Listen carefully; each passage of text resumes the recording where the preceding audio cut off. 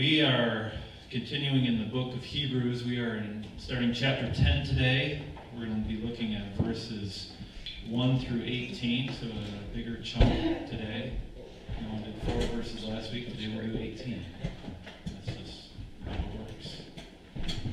Hebrews 10, verses 1 through 18.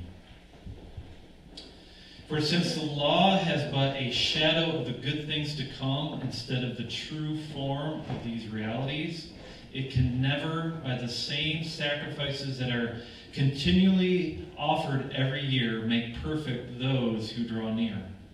Otherwise, would they not have ceased to be offered, since the worshippers, having once been cleansed, would no longer have any consciousness of sins?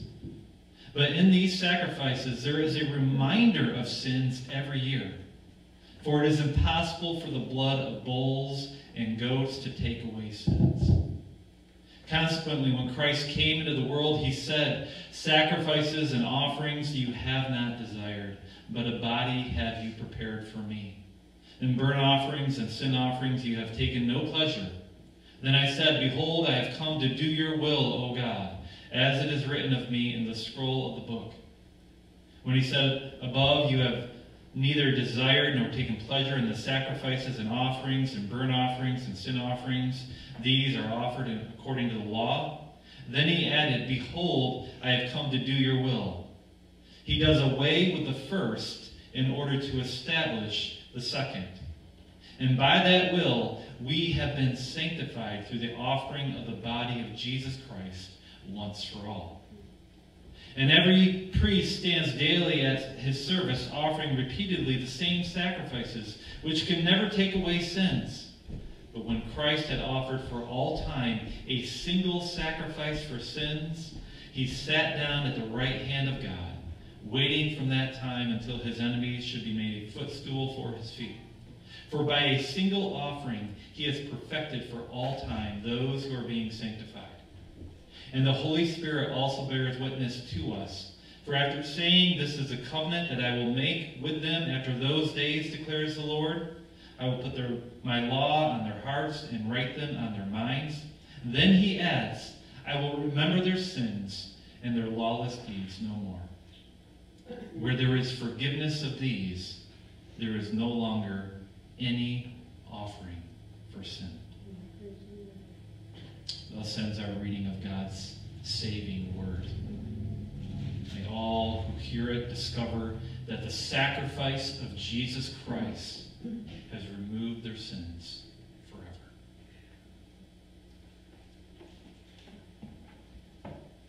Nothing lasts. Am I right? Everything breaks. Everything fails.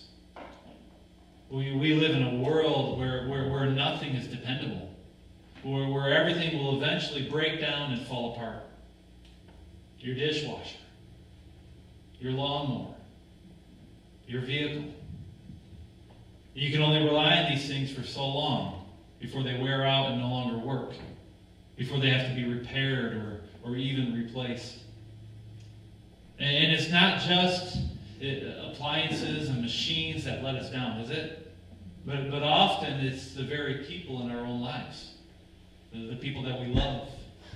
The people that we trust. Even they will disappoint us. A friend will forget your birthday. A classmate doesn't show up for a group assignment. And an employee calls in sick just a little too often. And the list goes on and on. But it's not just the people around us, is it? For oftentimes it's our own self. You forget to set your alarm and you wake up late. You leave the casserole in the oven a little bit too long and it burns. You drive a little bit too fast down an icy hill and suddenly your car is in a ditch. And those are just examples of our mental feelings. For as we get older, we begin to recognize that we have physical failings as well. But we understand that there comes a time when our own bodies start to break down. They cease to function as we'd like them to function. Joints begin to ache. Muscles take longer to heal. and sicknesses like the flu suddenly become much more serious. But our brokenness isn't limited to our thinking and our bodies, for we are broken spiritually as well. We understand that there are both good and evil choices that we make, that we don't always do what is right. In fact, if we are honest with ourselves, we will understand that our primary motives in pretty much everything we do come out of our own selfish desires.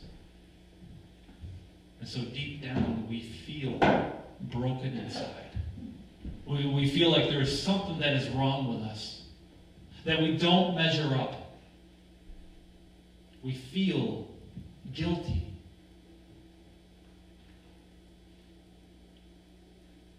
As we have been going through this letter to the Hebrews, we have discovered that our author has been slowly but steadily making this case that Jesus is better. And the reason he has given such an argument is because he is speaking to a church that because of persecution has been tempted to leave the faith behind and pursue a safer path in this life. You see, this original audience was comprised of Jewish converts to the Christian faith. And because of their commitment to Jesus, they were now being shunned. They were now being harassed. They faced poverty. They faced imprisonment. They were even threatened physical harm. And yet, if they would just go back to Judaism, then all that trouble would just disappear. And yet, as our author has pointed out numerous times, the comfort that they would gain by turning their backs on Christ would only be temporary. And what Jesus has to offer is eternal. And thus we see this argument that Jesus is better. That he is superior to the angels, even though he took a position lower than the angels. That for he became a man in order to identify with us and to suffer in our stead. And that by identifying with us and by suffering in our place, the Father appointed him to be this better high priest. A high priest who is superior to the Levitical high priests of old. For Jesus is a high priest forever, always before his Father, interceding for those he loves. And as this better high priest, he inaugurates a better covenant by bringing to the mercy seat of God, he brings a better blood. The blood that can actually purify the conscience. And if you recall, he brought that blood into a better tabernacle, into a heavenly tabernacle, where God is present in his full glory. And then last week, we began a new section in this book of Hebrews, where our author is now making an argument that the sacrifice that Jesus made is also better. That it is superior to those sacrifices of old. And the reason it is superior is because it only needed to be made once. And the reason it only needed to be made one time is because it is an everlasting sacrifice. It is eternal. And yet last week we did not delve deep into that argument. And so today we're going to continue on this path of seeing this superior sacrifice. The argument that the offering that Christ made is a better offering. Better than those offerings of old. For not only is it an everlasting argument, but it is also an effective sacrifice. So let's look at our passage. Let's see what we can learn. Look at Hebrews 10, verses 1 through 4. For since the law has but a shadow of the good things to come, instead of the true form of these realities, it can never, by the same sacrifices that are continually offered every year, make perfect those who draw near. Otherwise, would they not have ceased to be offered? since the worshippers, having once been cleansed, would no longer have any consciousness of sins. But in these sacrifices, there is a reminder of sins every year. For it is impossible for the blood of bulls and goats to take away sins. What we find in these 4 short verses is a problem. It is a problem that our author is addressing with the sacrifices of old. And what is that problem? That they can never perfect those who draw near. We've talked about this before, so let me remind you.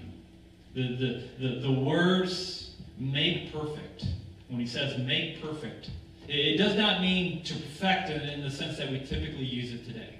Rather, it means to complete.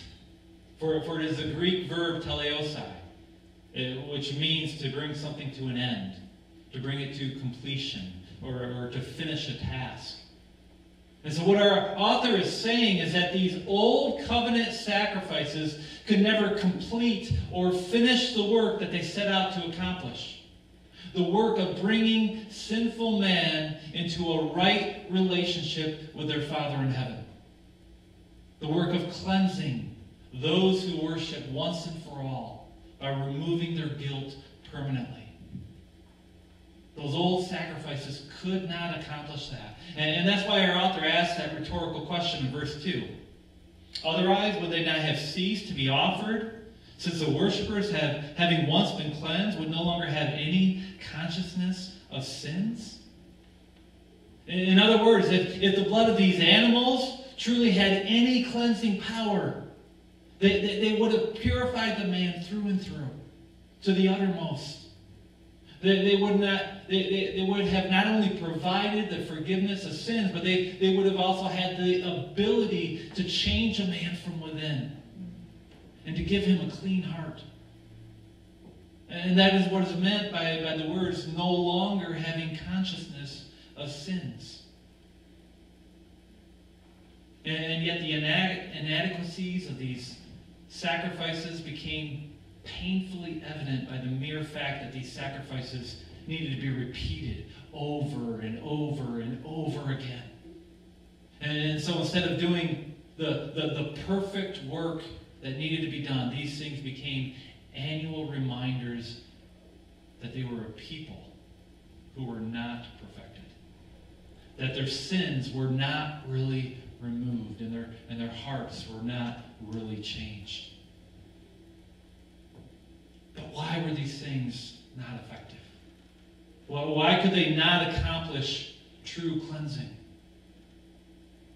Because the blood of bulls and the blood of goats do not have the power to remove sins. And therefore, sin would always be in the way of the worshiper being forgiven.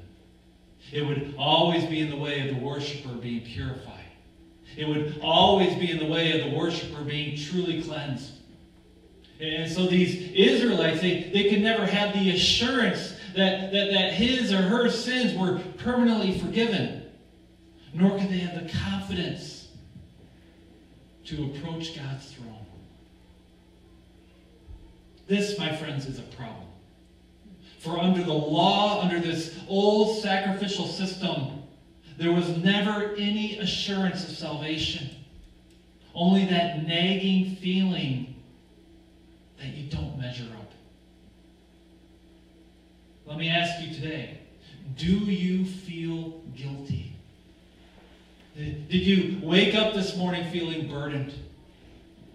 Did you come here today unsure of how that burden could be removed?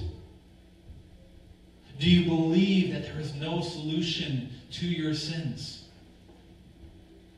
Perhaps you are new to church, and you have yet to believe in this God. You're not even sure if he's real. And yet, you know that something isn't right. And that there must be something more to this world than what you can physically see. And you understand that there's a difference between right and wrong. But you're not certain where that sense of right and wrong comes from. but you also know that you have fallen short of that right and wrong standard. And that's why you feel guilty. And so you thought, perhaps this Jesus that these Christians keep talking about, maybe he might be able to bring me peace. And that's why you're here today. If this is you, let me tell you, that guilty feeling that you have, it is real. You have discovered the problem that old sacrificial system could not solve. The problem of your own brokenness. But maybe you are already a Christian. You believe in this God and you believe in His Son. And yet there is recurring sin in your life. Sin that seems like it just won't go away. It's like crazy glue that you get on your fingers, right? You try to pick at it, you try to peel it away, you scrub it as hard as you can, and yet it is constantly there, and you can't get rid of it. And so you're left wondering, am I truly a Christian? Am I truly saved? Because you feel broken. You feel like a failure. And no matter what you do, and no matter how hard you try, your sin, it always comes back. And thus you feel crushed by the weight of your own guilt. Is there an answer? Is there a solution? Is there anything that can be done? Is there anyone who can free you from your guilt? How fortunate we are that Christ came to set things right. Look at verses 5 through 7.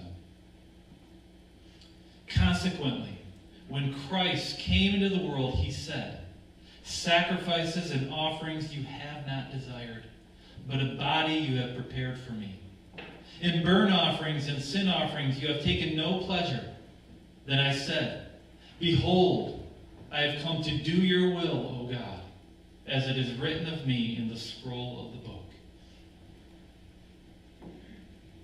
Within this quote from Psalm 40, we discover two things.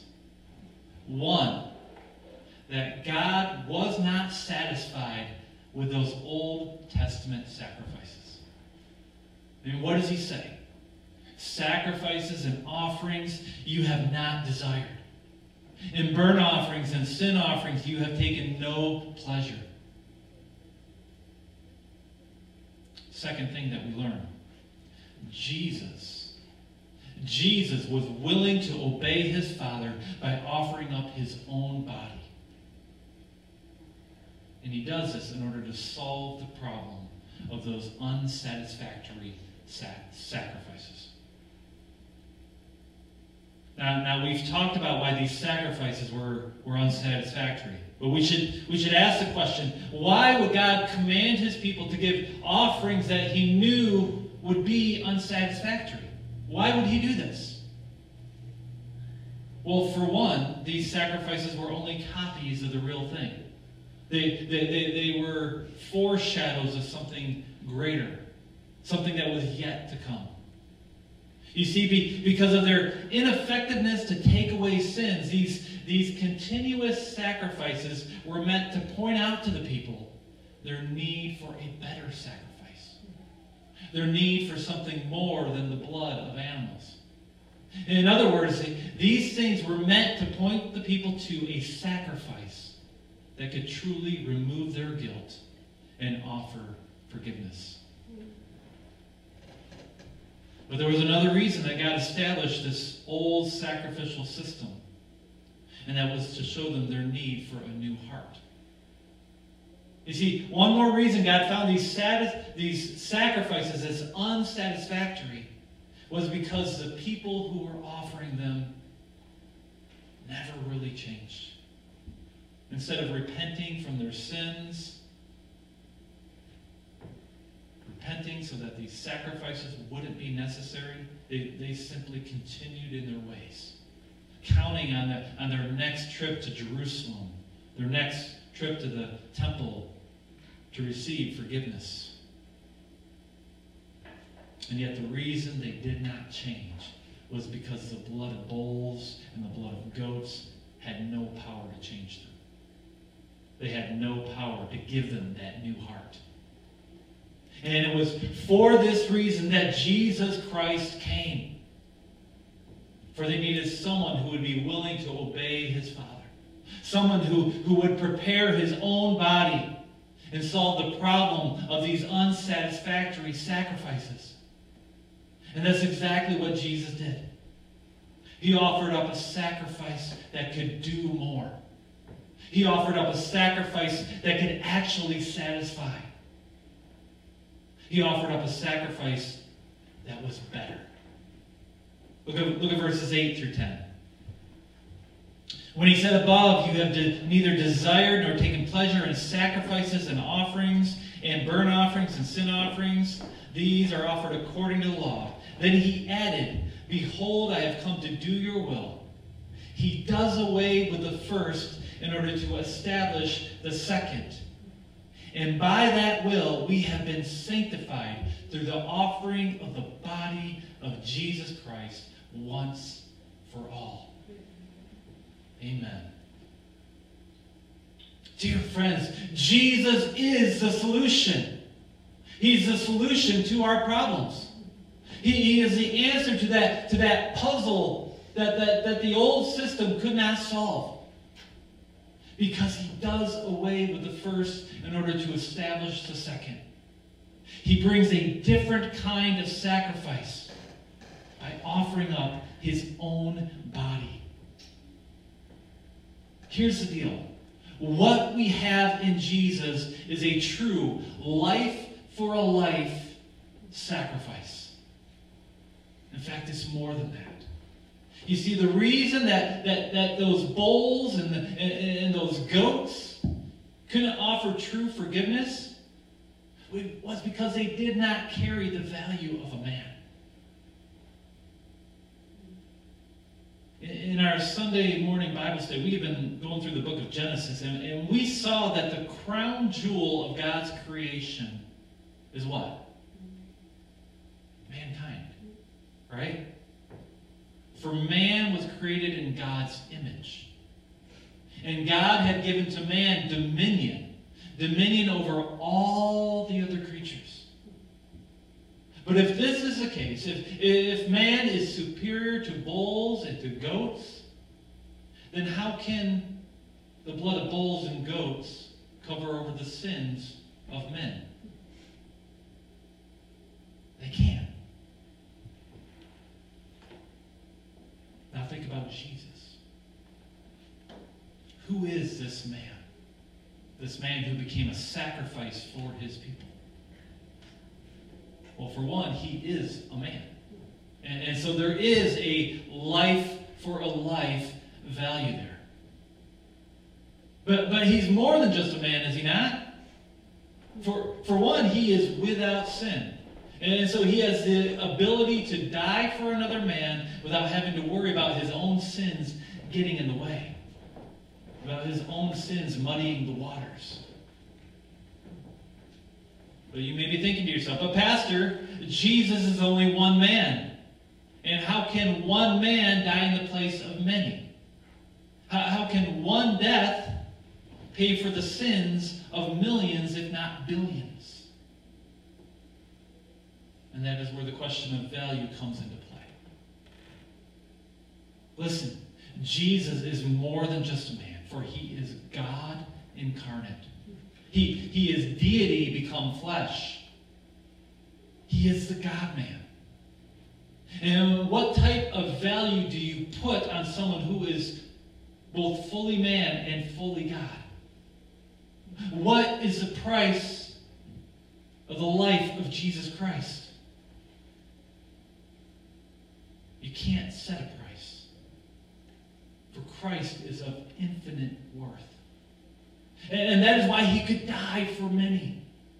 For no matter how many sinners come to saving faith in Jesus Christ, there is always room for one more. There's always room. And this, my friends, is why Christ's sacrifice is so much better. It's so much better. Look at verses 11 through 14. And every priest stands daily at his service, offering repeatedly the same sacrifices, which can never take away sins. But when Christ had offered for all time a single sacrifice for sins, he sat down at the right hand of God, waiting from that time until his enemies should be made a footstool for his feet. For by a single offering he has perfected for all time those who are being sanctified. Praise the Lord, indeed. If Jesus' sacrifice is truly better than those sacrifices of old, then we must ask the question, how so? How is it better? In what ways is Jesus' sacrifice superior to those? What are the benefits that come from the cross of Christ? In order to answer this, our author once again gives us this comparison. A contrast, if you will, between those high priests of old and this new high priest, Jesus Christ. And there are three benefits, if you will, that our author wants to point out. One, while these sacrifices under the law were presented daily, not so with Christ. For his sacrifice was a single sacrifice for all time. Again, this speaks to the issue of efficacy, how effective these sacrifices were. The offerings under the old covenant, they only attempted to cover over the sins of the past. And that's why they need to be repeated so frequently. But the sacrifice of Jesus Christ is offered for all time, past, present, and future. And so from the time that Adam and Eve first bit into that fruit until the day when Christ will return again, there is not a single sin that cannot be forgiven at the cross. What does that mean for you? Well, it means that if you go to Jesus with repentant faith, then regardless of your past and regardless of your future, you can enter the throne room of God having the confidence that your sins are covered.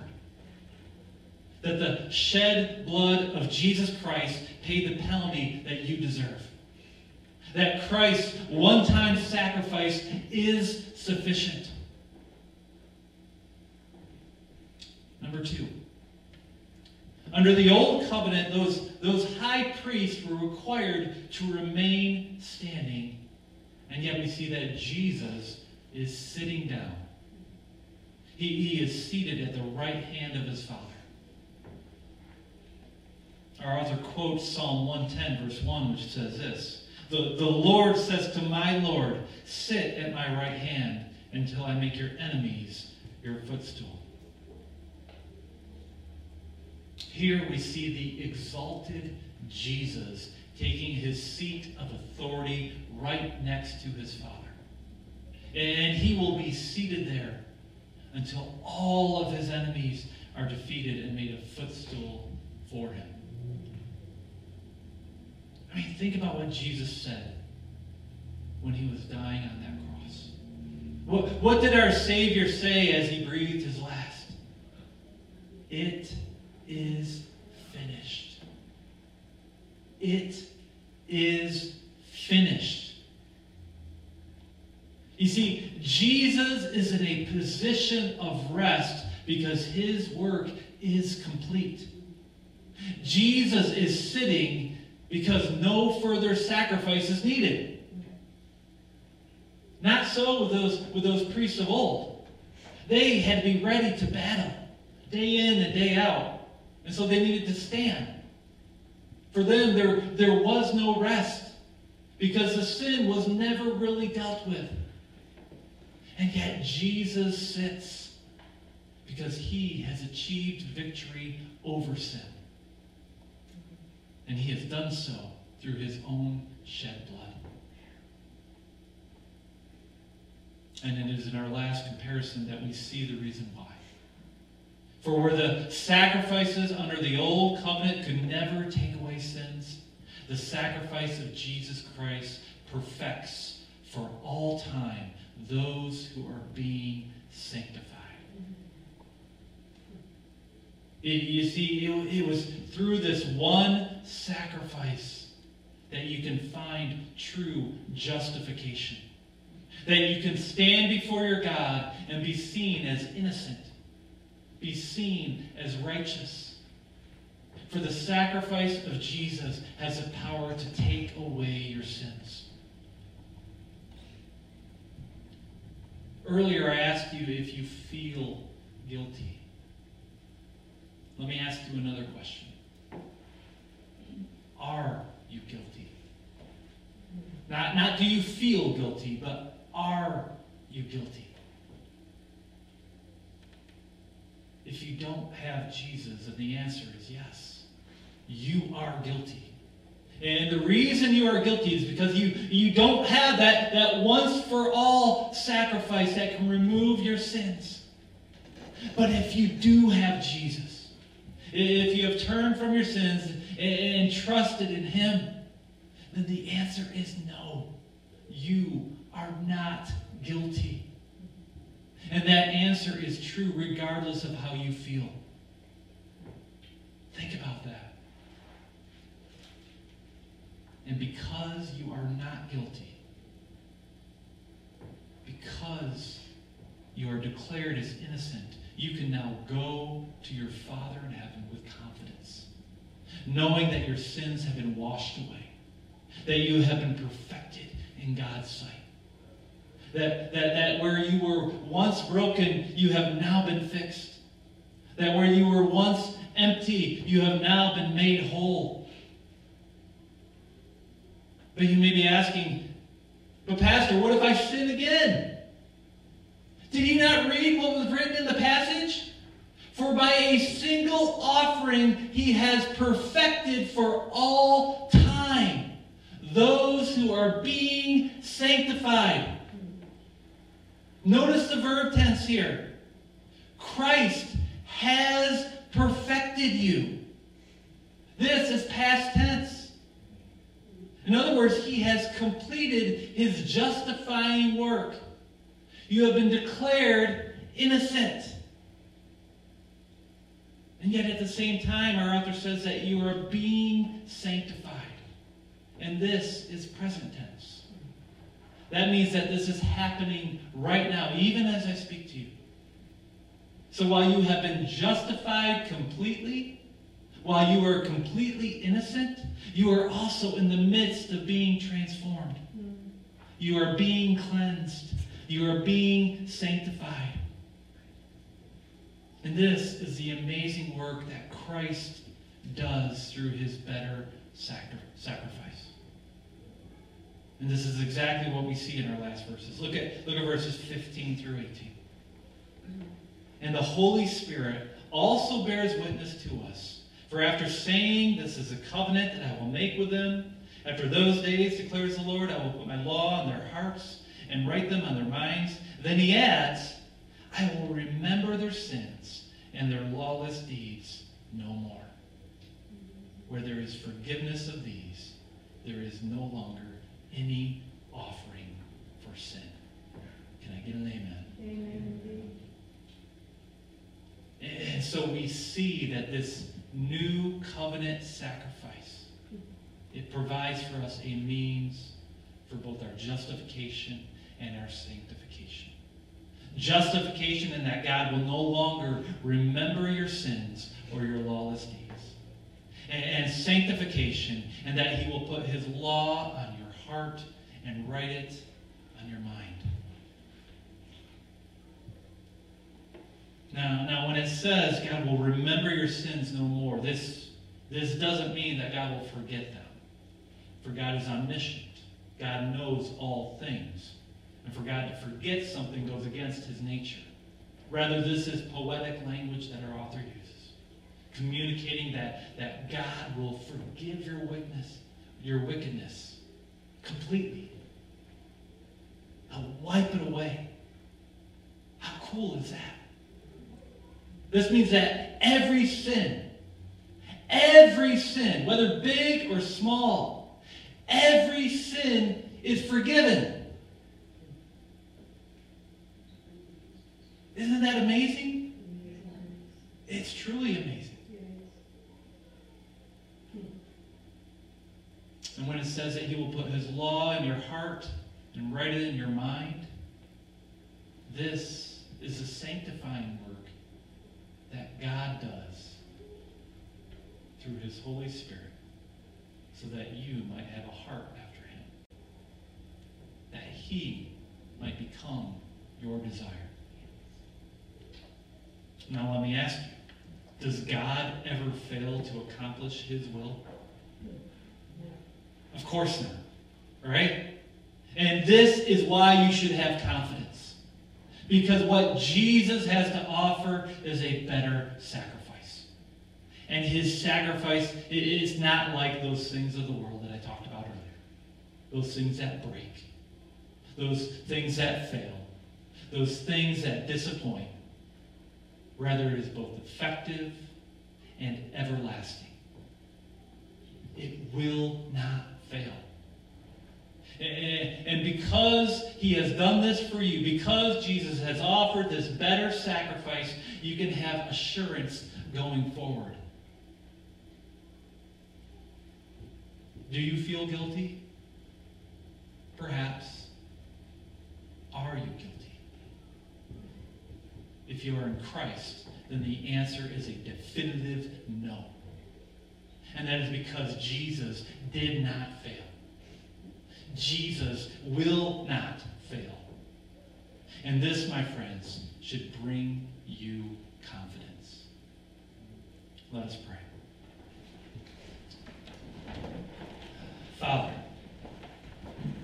we come to you this day as a broken people looking to be made whole again by Jesus Christ. And that is why we come to you confidently, knowing that you will not turn away from us. And so we come to you with thankful hearts.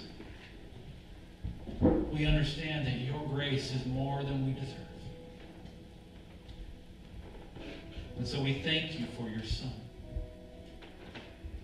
and for what he did for us on that cross when he became that better sacrifice, when he died for our sins, where he justified us. And so we ask now that you would change us from within, that your Holy Spirit would sanctify us, would make us whole. We pray this in Jesus' name.